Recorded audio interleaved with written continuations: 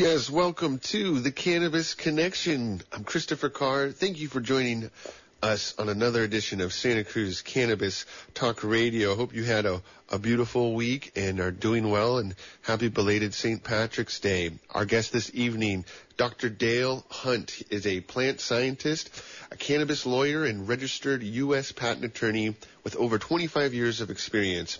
He has degrees in botany, genetics, molecular and cellular biology, and law. He graduated from Berkeley Law in 1996 and was a partner in national law firms before founding Plant and Planet Law Firm in 2019. He's also the founder and CEO of Breeders Best, a company created to help independent plant breeders protect and license their genetics to benefit cannabis patients and users worldwide. Very excited for the show. We've been putting this together over the past few weeks, so welcome, Dale, to the Cannabis Connection. Thank you. It's nice to be here. Yes, thank you. And can you tell our audience, where in the world are you joining us this evening? Well, I'm actually in Ogden, Utah, not far from where I grew up, visiting my mother this weekend, and I drove up from San Diego, part of the way yesterday and part of the way today. Excellent. So I live in San Diego. Yeah. Very cool. Can you speak to that, your upbringing? How did you find this this love for botany and the plants and this relationship with the flora? Well, it's an interesting story, I guess. I was always a little bit of a science geek, but I was interested in physics and chemistry, and I was a physics major in college. And there was one semester, I guess maybe 3 semesters into my bachelor's degree, that I just needed to have a class that fit my schedule and checked a box. And so I signed up for a botany class without any real expectations that it would do anything. And I was so fascinated by it. I had never had any biology at all, and I just was amazed how cool it was. The whole concept of the way plants evolved and the way they worked and everything. And after about 3 sessions, I changed my major to botany and never looked back. And I had no plan for what I would do with it. I was just too fascinated by it to not follow it. So that was the beginning of what turned into 12 years and 3 degrees of studying plant science before I went to law school. Yeah, no, fascinating. And can you speak to cannabis and how this plant came into your life? And that, that's definitely a calling. Many are called, chosen are a few, and this is a fascinating space. And I can imagine looking at the team at Breeders Best, some of our favorite MDs and authors like Robert Clark. It's kind of an all-star lineup here, and would love to hear your history. I'm familiar with Robert Clark and Ethan Russo, but would love to hear your relationship with cannabis and how that came around to this work you're doing. Very important work.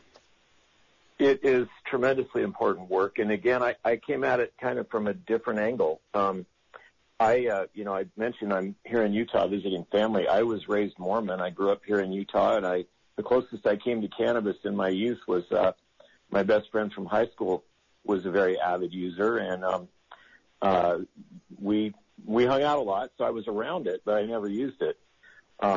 Much later in life, I changed my thinking about religion and was a lot more open to the things that Mormonism didn't really accept.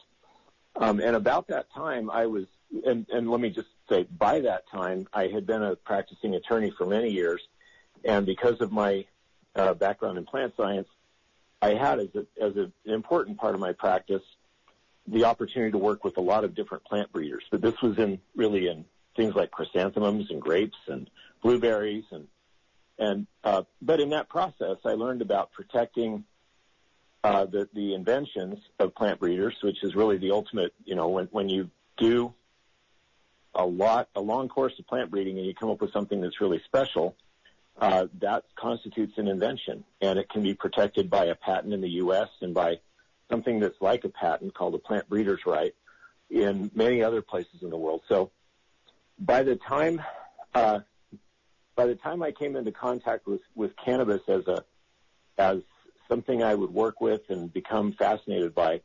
I had already worked with, like I said, plant breeders in lots of other fields for a long time, and I really knew how to protect the work of plant breeders. I had done it in probably 30 countries by then.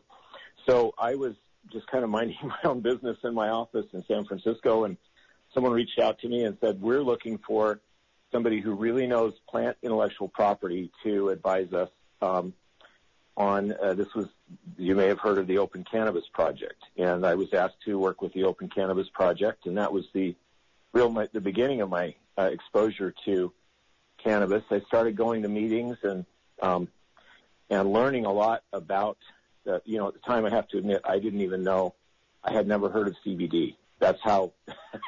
You were pretty green. You were green in the green rush. Exactly.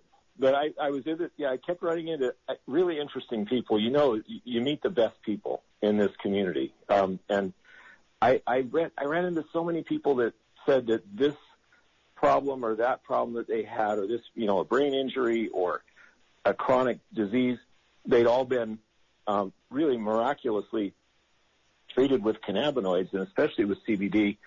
At the time, that was the story I kept hearing. And as a scientist, I was interested, but really kind of skeptical. I was thinking, how in the world could one molecule address so many different diseases?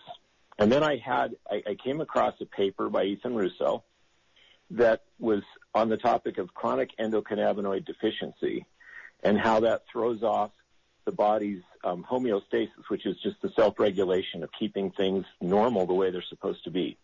And that when our bodies stop making our own endocannabinoids, and we have a deficiency, lots of systems in the body can get messed up. And in different individuals, it can be different systems. So if you give the body back a good replacement for an endocannabinoid like CBD, then it restores homeostasis and restores in many cases at least, the normal functions that had been out of whack. So when I read this paper, I was like, oh, okay, this explains it. It makes perfect sense. And in that moment, I kind of became an Ethan Russo groupie. I wanted to meet the guy and tell him that I was a fan. And I have to pause here for a second and say, I tend to give long answers to simple questions, so I hope that's okay. But you're doing great. You're doing a fantastic job, because it's important. Ethan Russo, for me as well, I was a groupie. He really helped working with patients. At Santa Cruz, we have such a long legacy of the medical movement, and I still today work in compassion programs through SB 34 and continuing the legacy of the Corrals and WHAM and this long 30 years serving sick patients and developing the vernacular and the language to be better stewards of the plant, but also of the community, of the people.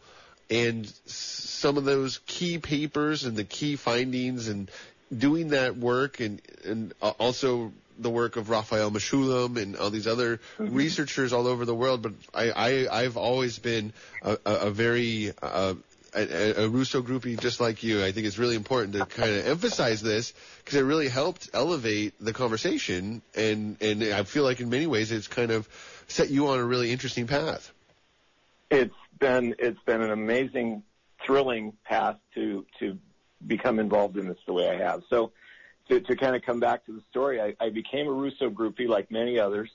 I was going to be on a panel with some other people from the Open Cannabis Project. I was going to be on a panel about plant intellectual property and open source and things like that at Emerald Cup quite a few years ago. And what I noticed was that Ethan was going to be one of the speakers, and I was kind of excited. I was excited to be on the panel, but I was much more excited about just the opportunity to possibly meet him. So my whole goal there was just to shake his hand, tell him I was a big fan, and just introduce myself. So I'm coming off the stage after my panel was over, and Ethan's longtime business partner and colleague, Nisha Whiteley, just kind of approached me and said, hey, I work with Ethan Russo, and we're looking for somebody like you. Would you have dinner with us? So imagine, wow. Imagine the shock. it's like you're kind of sneaking into the back row of the Stones concert, and somebody grabs you and says, "Hey, Mick wants to meet you back." Mick Jagger wants to have dinner with you. Can I take you to dinner? So I was in absolute shock. But we had dinner. We really connected. He's a geek. I'm a geek. I cannot claim to have any of the bona fides that he has in cannabis, but I learned from him, and I really admire his work and his ethics. He's just a great person. So, and just at that time, I had a few conversations with some independent plant breeders, and these are people who've worked for decades to come up with some really great strains, which we call them cultivars or varieties, but I'm equally fine with any of those terms. But they had said, I've got some great strains, and I'm afraid somebody's going to rip them off if I put them out there. But I want them they're great. They're going to help people. I want to put them out there. But I've heard that you help people with patenting genetics, and can you help me? So, of course, the answer was, yeah, I'd love to help you. That's kind of why I started my firm, and that's what I do. And then, it would be, after a while, it would become pretty clear that they really weren't in a position, many of them at least, to pay for patenting, and they didn't really have either they didn't really want to have to start a business, or they just didn't have the business experience or connections to take some patent rights and turn them into revenue. And I was thinking, gee, I wish I could help you, but I started my own firm. I don't have tons of spare capacity to just do this at no charge. And I got this idea that maybe there would be a sponsor I could find who would help the breeder and then share in the benefits. And I asked one breeder if he'd be interested in that. And he said, absolutely. I just want to get this moving. And I didn't find a sponsor right away, but what I did come up with was an idea that now that this is something that people are recognizing. And so Breeders' Best isn't the only one that does it, but we think we have a really special team to do this. And the idea was, if you think of a plant breeder as a creative person who just puts out great creative work, much like a music, either a songwriter or a singer, they're a creative person that puts out this great work. But they don't want to be in the business of production and advertising and legal work and concert promotion. They're just a creative person that wants to focus on their creative work. And so in the music industry, there exist companies that take the creative work and help to bring it to the world, and then the music company and the creative artist benefit from that. And I thought, I wonder if we could have a model that would be like that in cannabis, so that people can just focus on breeding plants, and they don't have to become business people if they don't want to. And there could be other people that do everything else, and then the benefits of all that get shared. So I just had this idea, and I ran it past Ethan and Nisha, and they were excited about it. They thought it really needed to happen.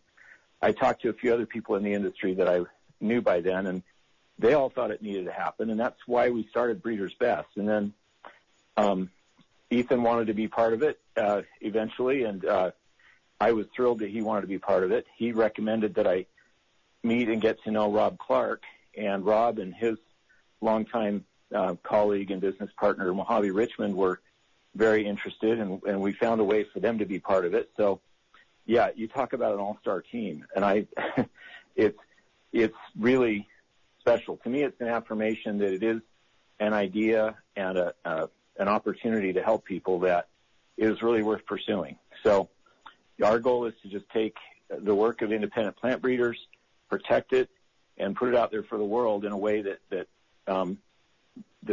makes the genetics maximally accessible to patients and other people who enjoy the plant, and that will generate some revenues for the breeders and for the company. So now, one thing I always try to point out, one big difference between us and the typical music label is the music label ends up owning all the copyrights, and they usually end up in some kind of a dispute with, well, not usually, but many times they end up in a dispute with the artist. We recognized that and made a decision very early on that we are not going to own the patents.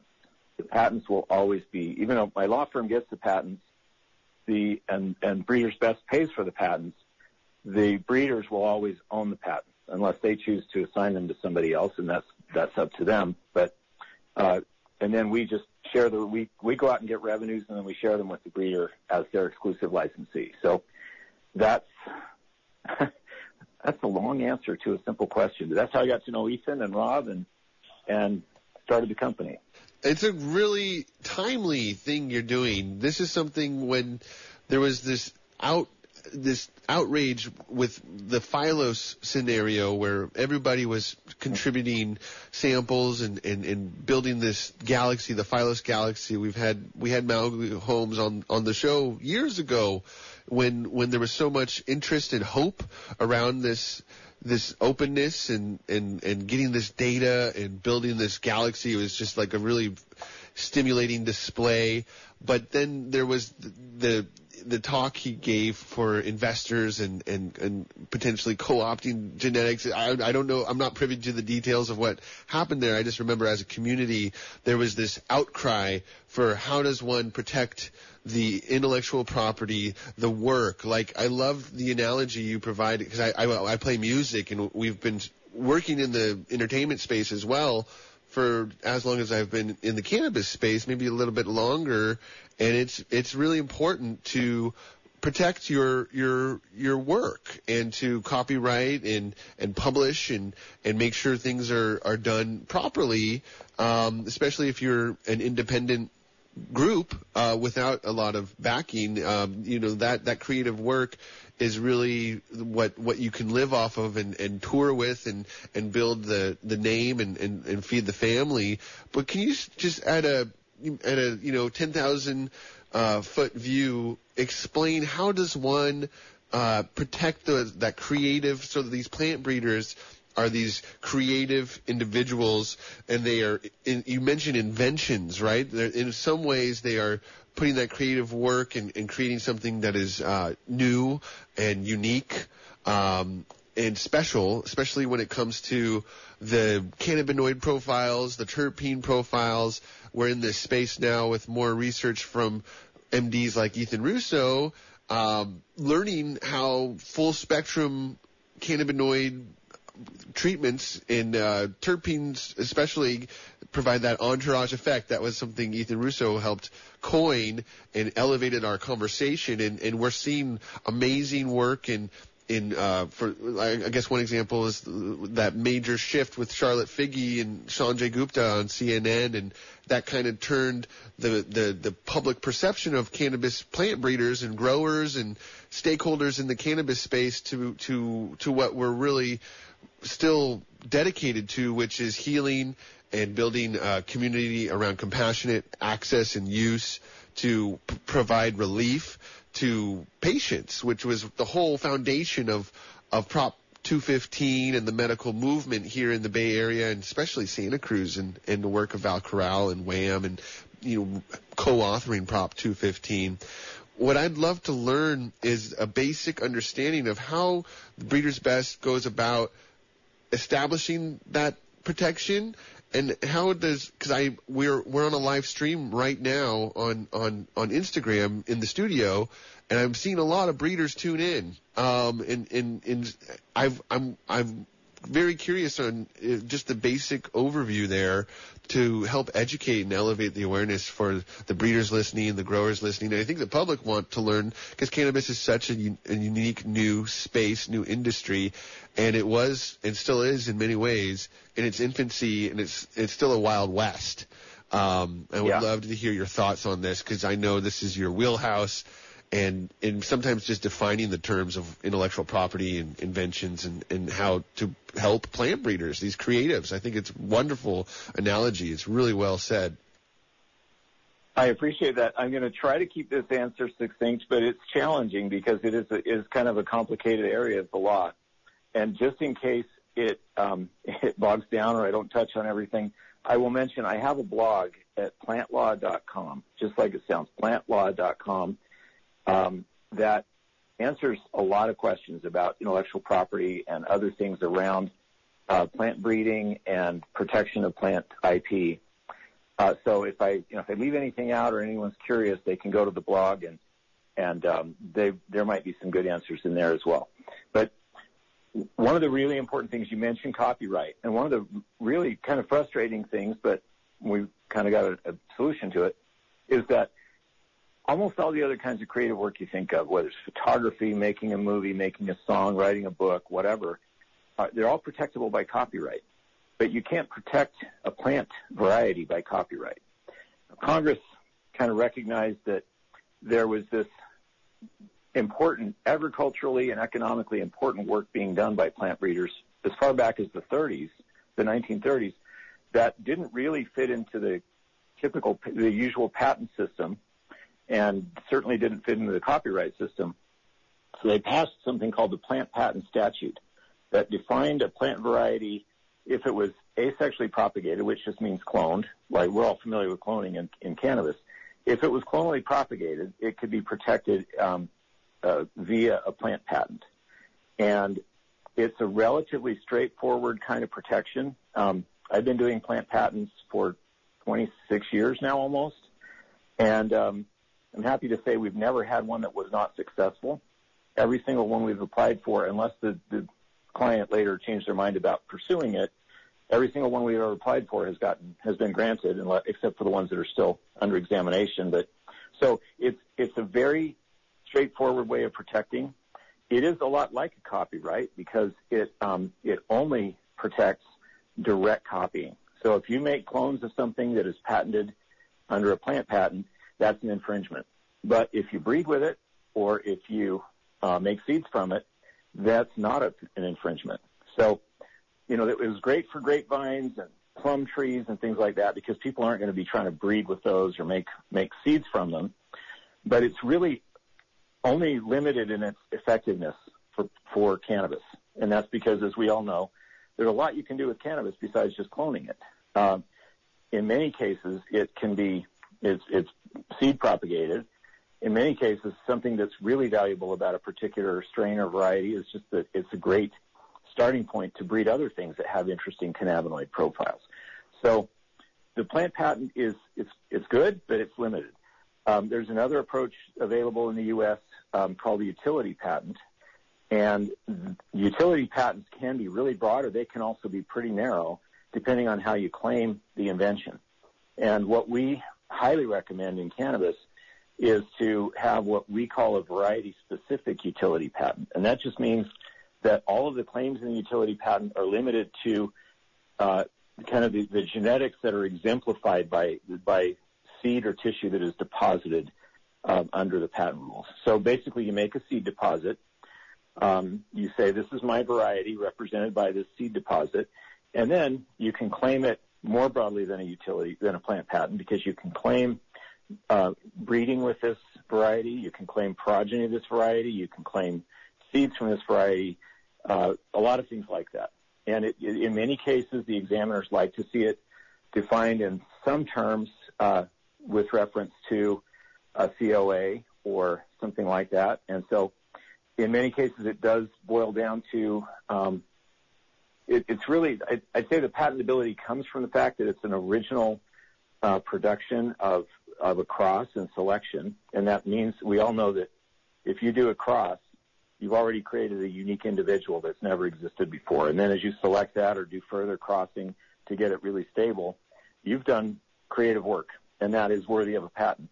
So it's relatively straightforward, again, to get those kinds of patents, but in many cases the examiners do want you to define it in terms of the seed deposit and also in terms of the cannabinoid profile and the terpenes and so on. So that's a broader form of protection that fits better with cannabis. And then around the rest of the world, there's something called plant breeders' rights that it's more stronger than a plant patent, not as strong as a variety-specific utility patent, but it's useful, and it's something that, again, we've done for lots of other kinds of plants around the world for a long time. So the world is wide open for protecting cannabis intellectual property, and one of the blog posts I have is, what does it take to be new enough for patenting? And the answer is, if you did that work, if you did that cross and that selection, it's already new enough for patent and unique enough for patenting. The real question is it worth patenting? And if you think about it this way, I always tell people, look, if you think that the demand for this is going to be going up in 5 or 10 years instead of kind of fading off, then that's something you're going to wish you had a patent on.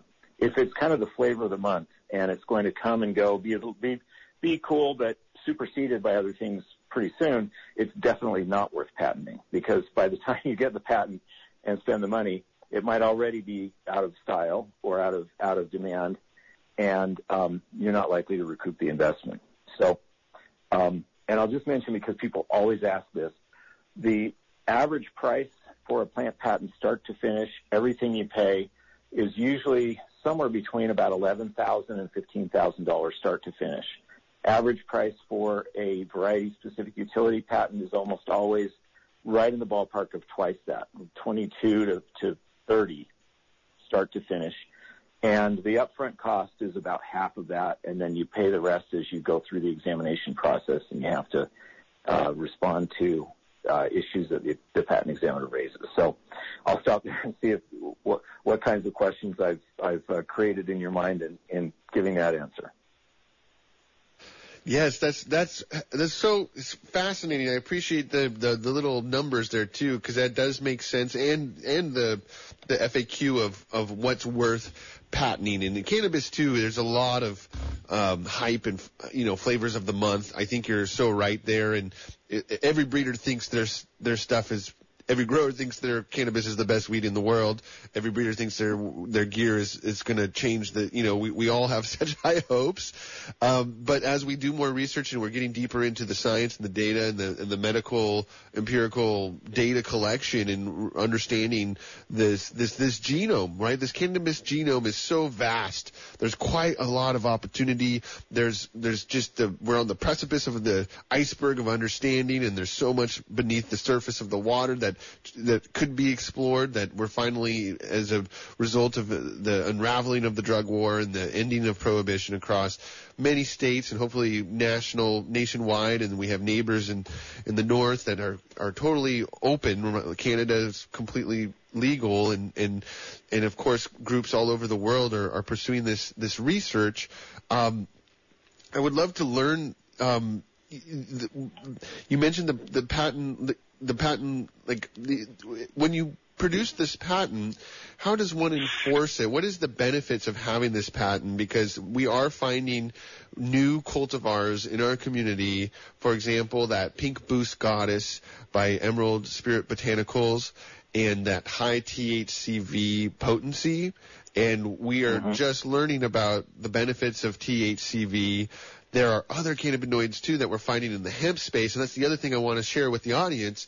Breeders Best is for all cannabis, that big C, which includes the hemp piece, too, because we are finding I know there's a great group of breeders in Oregon CBD up in Oregon that have these. They were some of the first people I could find with, and I think Seth was on many panels similar to the panels you did and when you met Ethan Russo at these large events and talks.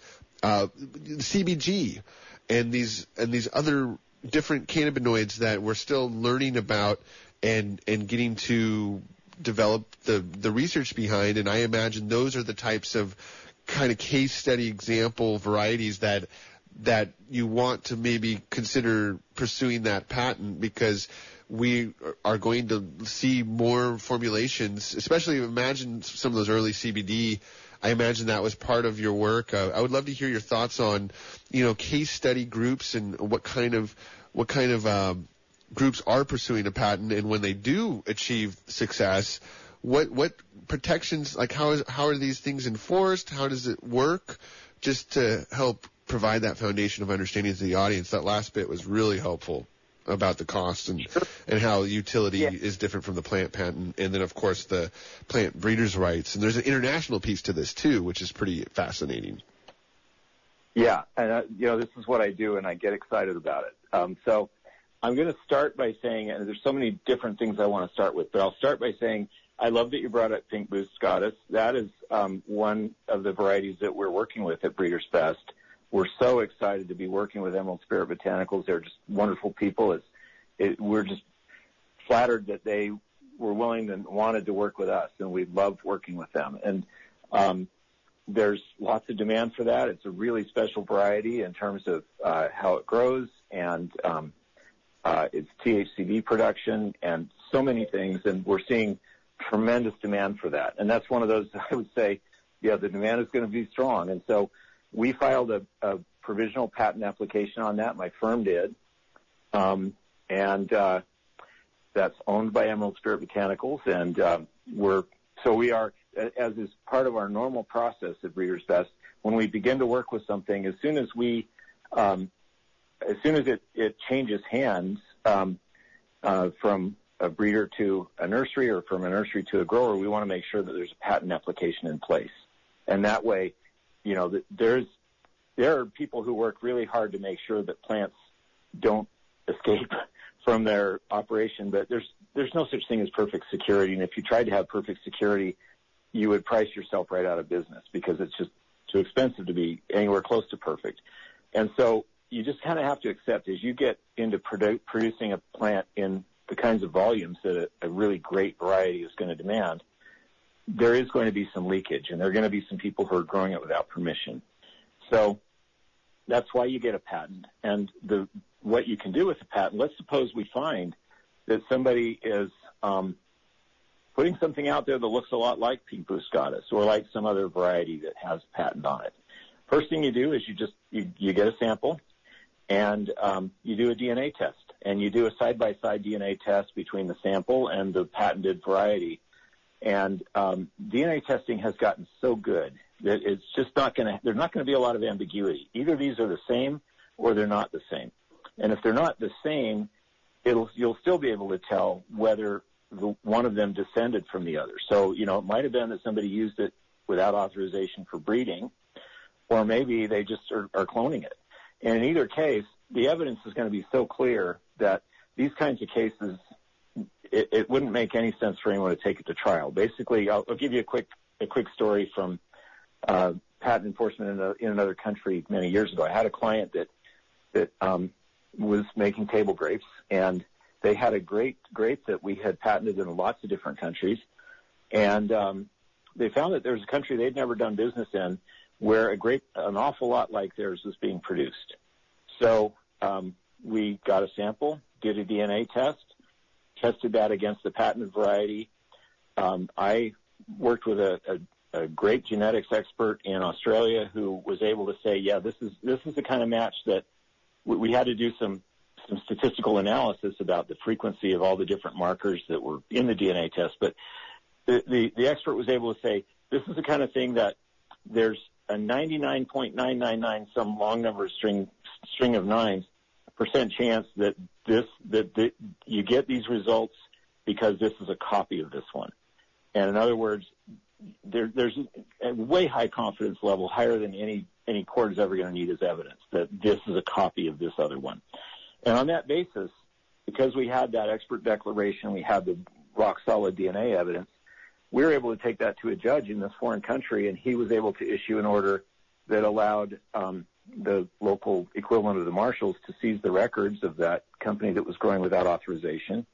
And the good news, I think the happy ending to this story is they didn't put them out of business. They didn't rip the grapes out of the ground. They just got them to come correct, and all those grapes became licensed grapes. There was a nice payoff for my client that had spent literally decades developing this variety and spent a lot of money protecting it. And so that grape became really well accessible to a lot of people who wanted to enjoy it, but it helped the people who had spent so much time and effort originating it to get paid for it. And so it's very much the same thing in cannabis. If we see something that looks an awful lot like a variety that is protected and is valuable and special, a quick DNA test is going to tell us either, it's just one of those crazy coincidences. These aren't related. They just look a lot alike. In which case you say, all right, well, that's life and that's competition. But if the DNA test tells you that they're the same, then you just say, okay, let's talk about making you guys legitimate users of this variety, or let's get you to take it out. And if anybody were really stubborn, the patent law does allow, and I don't like to see people litigate, but if you have somebody who just refused to be ethical or correct about paying their fair share or paying their dues, the patent law does permit you to get triple the damages that are done from somebody who's intentionally infringing a patent. So if somebody just rips you off, they're going and making money, and it's hurting you. You can get a 3x award. It's not always automatically 3x, but that's the upper limit. And so there's a real strong policy to make it unattractive to infringe a plant patent. So I'll stop there and see if you have any other questions. Yeah, that's super helpful. So that 3x reward or essentially like penance, right, for the damages. That's hopefully it'll discourage someone from infringing on the protections. And by protecting things, you're enabling, for example, Pink Boost Goddess and having that patent application filed and that process in motion. They can feel confident now working with nurseries, potentially bringing this very special flower, this cultivar that has this high potency of a rare minor cannabinoid that could do a lot of good for a lot of people. And of course the demand is way bigger than this beautiful family farm can do, right?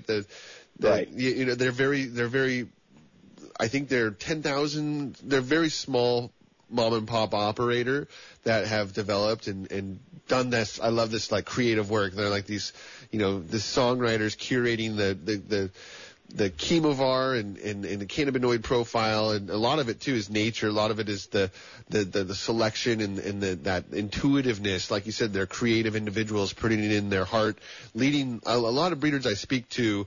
You're so right. It is almost like, it's almost a divine inspiration that they can read the males as well as the females. These two sexes of the cannabis genome are very interesting, and you can select what male for what female. And then, of course, as we have testing and certificates of analysis, we can find and select for certain chemovars or profiles of the chemistry. And so this Pink Boost Goddess not only is an award-winning flower just in and of itself for the aesthetics, the synesthesia that you can experience from imbibing the profile, but also this beautiful, this colorful flower. It grows really rigorously and vigorously. It does so well in a sun-grown environment. That's how it was raised. And then it has this really impressive potency of THCV, which a lot of people have a lot of hopes for all kinds of interesting findings. One is it can mitigate metabolism. It can help you feel it's the opposite of the munchies is what I've heard and read. And also talking with Joseph is the clarity. There's this, you don't have the high that's associated with THC. You feel all cannabinoids stimulate the endogenous cannabinoid system. So you feel the shift. You feel like, okay, I am experiencing cannabis here, but there's a clarity piece to it. And it's feeding the endogenous system. It's stimulating the body in a very healthy way, a positive way. We need to keep that system stimulated and fed. After 80 years of prohibition, a lot of us have the deficiencies, and that's what you were talking about earlier with Dr. Ethan Russo's paper. And so it's just really exciting to hear that process, because this opens up the doors for these mom and pops to feel free to actually start growing these things at scale, yet they still can reap the benefits of all of that work they put into it. And a lot of this is still, I have many breeders that are from Santa Cruz that I know they have rare special varieties, but they hoard them because of this worry of leakage. And it does happen.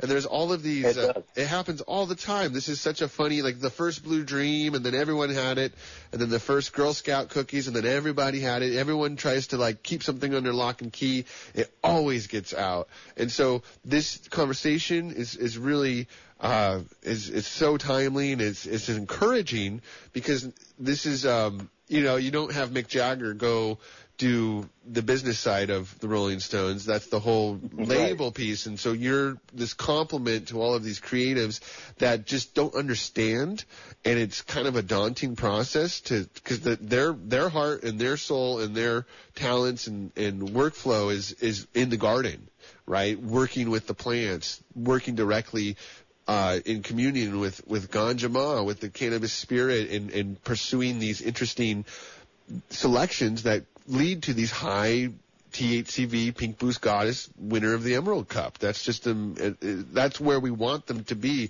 Keep the creative Mick Jagger on stage playing with the Rolling Stones, and it's not that daunting. So if there's breeders listening, or a lot of yardiners or mom and pop pollen chuckers, this blog that you spoke of, and the website is breedersbest.com. But and especially if you're a business operator, which a lot of these farmers are, their own sole proprietor businesses, or they're small incorporated LLCs, and it's worthwhile to have these protections, especially when something blows up like Pink Boost Goddess in the best way possible. It wins an award, it gets a lot of coverage, a lot of people start engaging with Emerald Spirit Botanicals. And now I remember I had breakfast with Joseph. This is how I found out about Breeders Best in Udale. We were at breakfast at Cafe Brazil on Mission Street in Santa Cruz. He was in between on a road trip coming up from down south heading towards Oakland, and so we caught breakfast, and he has demands with extractors that he'll never fill, right? There's just he would have to grow 25 acres of just Pink Boost Goddess to meet the demand of one particular client. So this is a major game changer to open the door to protect their work, so that he can work with nurseries and potentially bring those cuttings here to Santa Cruz. There's an opportunity there, and to help legacy groups like WHAM, bring these medicinal flowers to all the patients and members we still serve through SB 34 compassion programs. And I commend you on that work. What would somebody that is holding some special things they know are special, not just the flavor of the month, but something that could be, for example, some of these landrace varietals have these rare, because it's not hybridized, it's not quite as, I think of it of like colors, right? And it's like the rare chartreuses in the Crayola big box. It's not just the primary cookies variety, these polyhybrids that are kind of muddying the waters of all these rare profiles. I find a lot of these interesting landrace varieties from all over the world have special properties in them, and the market is kind of, there's a lack of variety in the marketplace as far as genetic diversity. But I know, for example, a lot of farmers and growers, and especially the legacy older OGs in this space, and ladies in the space like Katie Jean, they have these kind of interesting varieties, and they don't want to let them out. Sometimes they don't even plant them because they're so special, but then the viability and the fertility in the seed as it ages, it becomes less, because they're scared. They're worried of it getting out, and they're worried about those lines being co-opted by corporate greed and cannabis, and just losing their little contribution to the community. Where would one start, or how would they engage with educating themselves? And of course, the website is breedersbest.com, but just your personal thoughts and opinions of how to initiate protecting your work. Yeah, well, and there's so many things I want to say. It's been such a good conversation. One thing I want to say before I forget is that we're so proud to work with Emerald Spirit Botanicals, and we're so proud we work with some other really tremendous breeders, and I don't want to start naming them because I would fear that I'd leave somebody out, but we're so excited about the breeders that we get to work with, and we are about a week away from having our catalog ready to go that has the varieties that are exclusively licensed to Breeders Best, as well as some other varieties that Dr. Russo likes and is kind of endorsing, that Breeders' Best is endorsing as things that someone might want to look at and grow. So we're excited about the catalog, and anyone who has something that they think is special, we have a submission button on our website. I think if you follow the path, there's something about if you're a breeder, click here, and then there's a place that you can submit your variety, and it's all treated confidentially. Obviously, you're not submitting any. We don't touch the plant ourselves, so you're not submitting anything that's going to make it so you lose control of the variety. But we like to get some pictures and a COA and a description of how you made it and what it does and what makes it special. And then in our weekly calls with the team, we look at each submission and identify the ones that we think we could really do something great with. And so we would love to get more submissions for more breeders and help as many breeders as possible to succeed. The other thing, I had a question once that I just love this question. I think it goes to something that a lot of people wonder. When you're patenting things, doesn't that limit the access, and doesn't that kind of put a chokehold on access and on price and everything? And in my opinion, that may be the case for a pharmaceutical or something. It's not the case for plant genetics, because as you've mentioned, as you pointed out really well, you've got something special that the world needs and you want to share it. But if you share it without any protection, you're going to lose control of it. So you sit on it. And that is what limits access. When you've got a way to put it out there on lots of farms and maybe all over the world, when that becomes more possible with legislation around the world, you can put this all over the world and not lose control of it. And that is so. In this way, this form of protection actually enhances access. And given the fact that we're aware of THC and CBD and CBG and CBN and THCV. There's a handful of cannabinoids that are already well enough understood that we kind of know what they do, and we can see their value for medicine. But the plant makes over 100 other cannabinoids that we haven't even yet characterized enough to know what they do. But if you look at the fact that the ones that have been identified, each one of them has its own unique constellation of effects. And some of them overlap, but each one, there aren't any that are just the same in terms of their effects with each other. And that tells us that these other 100 that are out there, 100 plus, as people do this special breeding and develop varieties that will express those in great combinations and with special terpenes and so on, there's a literally unlimited number of medicines that we can bring to the world. And we know that, especially the people in your audience that really have a long-term and special relationship with the plant, we know that is the future of medicine, especially when you couple that with the personalized medicine of being able to understand your own genotype and then the genotype of the plant that you might be using. And we're going to see, I truly believe that the future of medicine lies in this plant. And how does that come to the world? It comes from the great work of plant breeders who care enough and have the right intuition, the right art, the right science to be able to develop great new varieties.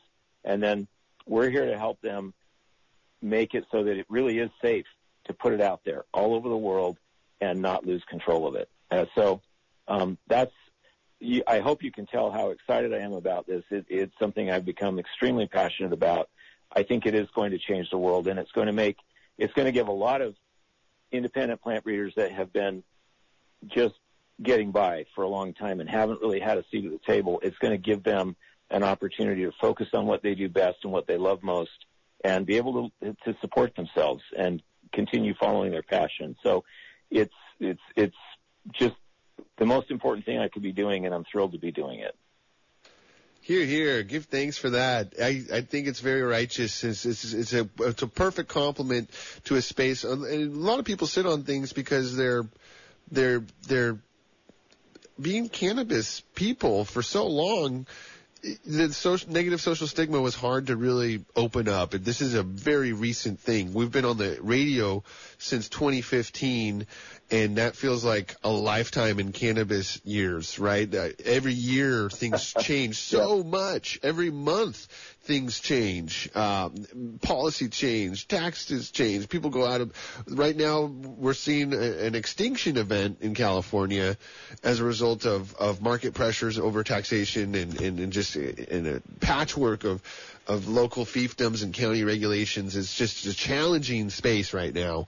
We're still feeling, in many ways, this is an industry still in its infancy, and there's unfortunately some hopelessness sometimes because it's so daunting and it's such a challenging market to navigate. But any way to protect the plant, any way to protect the people that care for that plant, and of course serve those that need it the most. The patients is the foundation of all of this. We stand on the shoulders of giants, and it was these advocates in the Bay Area and across the whole world, the Jack Herreras, the Dennis Perones, the Brownie Marys, the Val Corrals, these special people that really took a big risk in a time where they could have gone to prison for 10 years. Valerie was looking at 10 years for having a garden in Santa Cruz County. And look at where we are now, and look at what we're doing here on the radio. I feel like we've scratched the surface. This is a very in-depth call. We should probably do this again, but we're right at the top of the hour, and I don't want to get cut off before you have the last word. And so, again, Dale, thank you so much. I would love for you to just kind of sum it up here in the next 90 seconds before we get booted off, and tell the people how to continue to engage with your work, how to educate themselves. And once again, thank you so much for everything you're doing. And we'll do this again sometime. If you ever have a big news item or an update for the community, please let me know. We're in full solidarity with your work, and give thanks. Thank you so much. I appreciate the opportunity to talk about this, and I appreciate the audience. I hope that they will feel some hope about the opportunity to take what they've worked on and what they care about and what they think will help people, and have an avenue to put it out there, and to have it raise some funds that will help them continue to do what they care about doing. So, yeah, go look at the blog plantlaw.com and see if it answers the questions you have. If there's a question that it doesn't answer, email me. I'd love to get an email from anybody about what else I could blog about. Probably the easiest email is my first initial and last name, dhunt@breedersbest.com. That one will get to me.